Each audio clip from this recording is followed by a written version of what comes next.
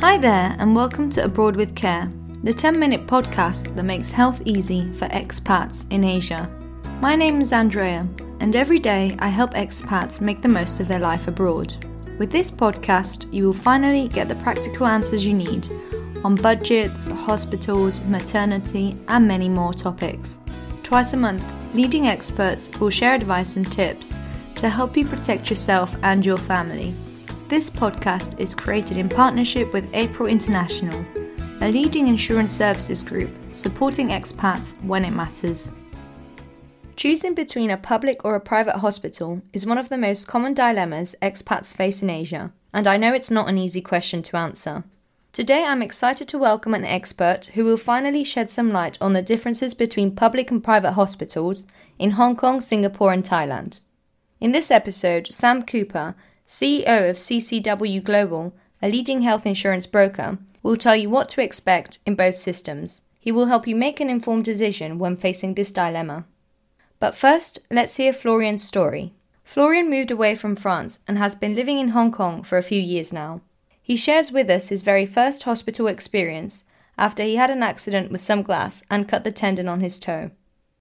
I was not super stressed at first, but I wanted to check with doctors. The friends, of course, advised to go to private hospital because the treatment is faster and so it's much more convenient for people.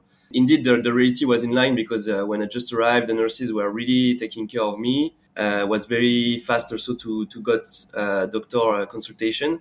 Funny experience is like the one of the nurses told me that in case you want to come back later, better to go to the public hospital because it would be less expensive. But it's quite funny when she told me that just as a off talking. I went to the public hospital the day after, following this advice. I realized that actually my little toe was not in good shape. Clearly not the same treatment, so yeah, there is a long waiting time. They really take the time because you're not an emergency compared to other accidents. The good surprise is like actually the bill was really low, so. And I was quite surprised that I actually received some subsidies from the government. So I would say the first advice is to benchmark your health insurance. You can not predict which emergency you could suffer in the future. Then you're less afraid in the end of any future cost that you could incur. Wow, 2 hospitals in 2 days and 2 very different experiences. Thank you very much for joining us today, Sam. I'm sure Florian would have appreciated your insights when he had his accident.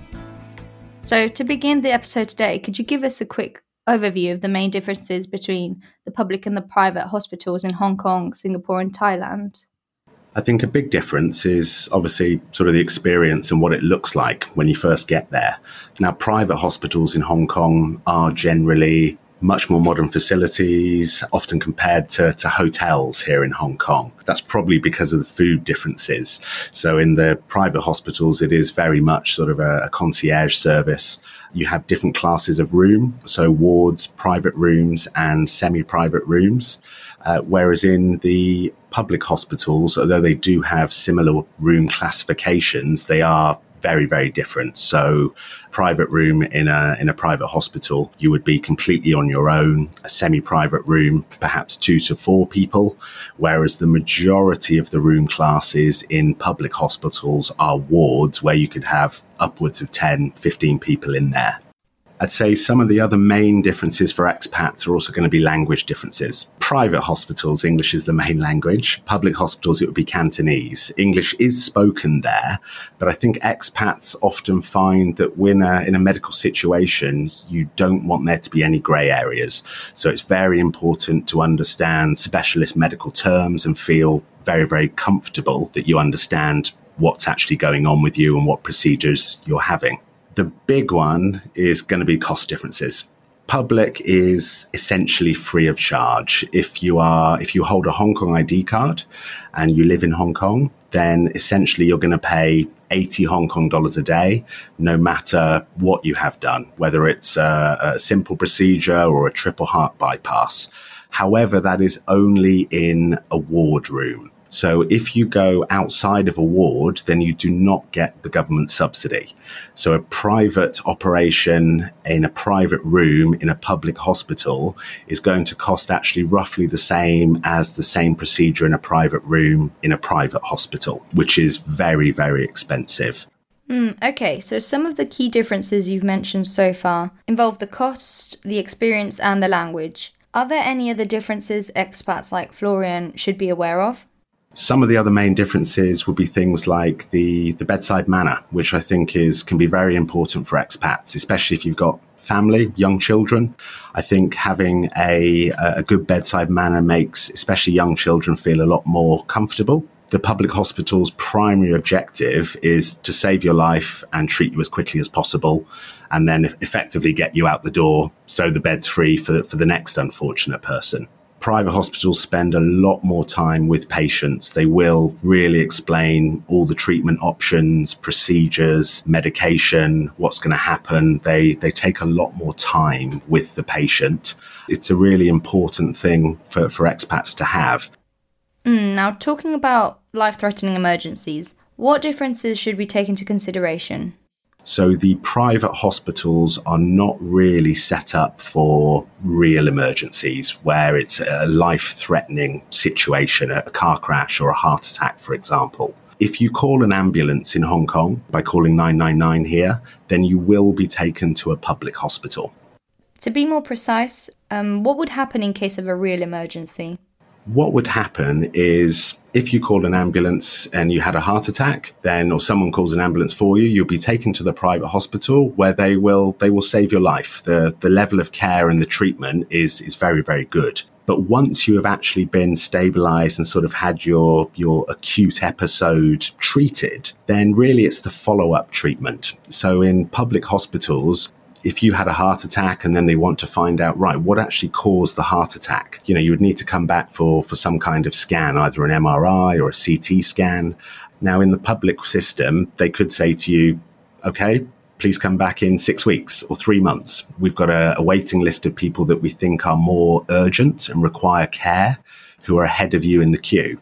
So in this situation, some people may actually go private after they've been public and been stabilized.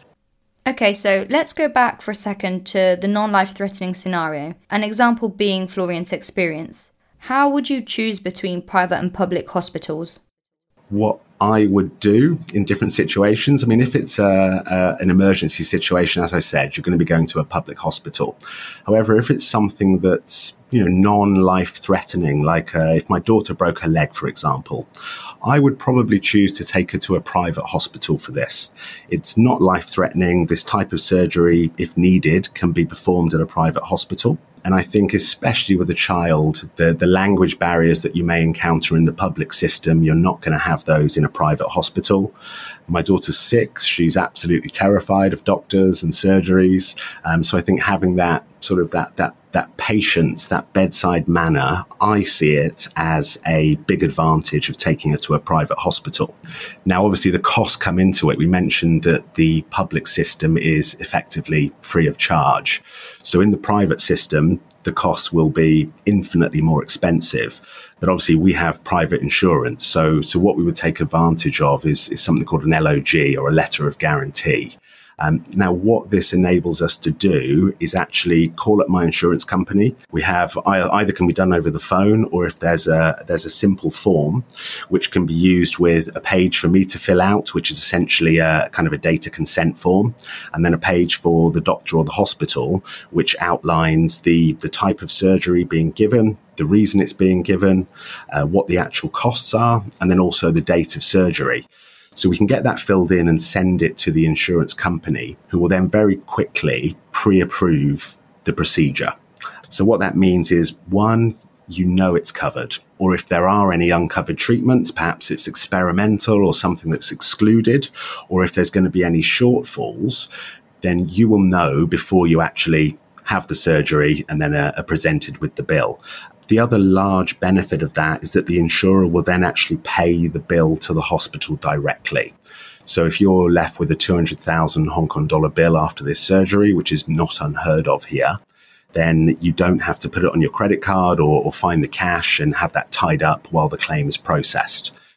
I mean, that's a great point to highlight. Many of our expats might not realise this. You've spoken a lot about the experience in public and private hospitals in Hong Kong. Are there any differences between these experiences as well in hospitals in Singapore and Thailand?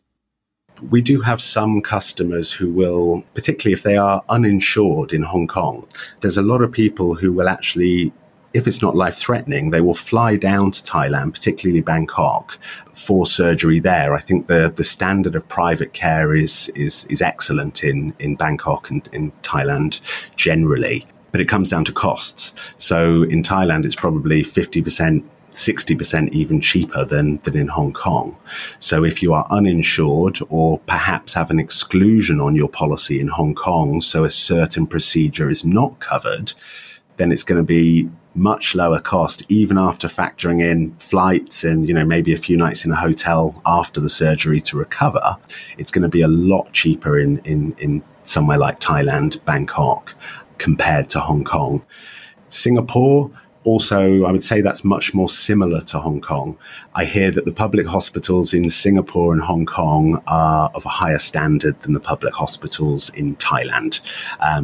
So I think in Singapore, public and private, very similar to Hong Kong, although I'd say that the private hospitals, from a cost perspective in Singapore, are generally a little bit cheaper than in Hong Kong. But both Hong Kong and Singapore have fantastic surgeons, fantastic medical facilities with the latest equipment. I would give a big recommendation to private hospitals in any of those three locations. Great. So thank you for joining us. You've provided some great points on what to expect in terms of experiences and services when it comes to public versus private hospitals in Asia.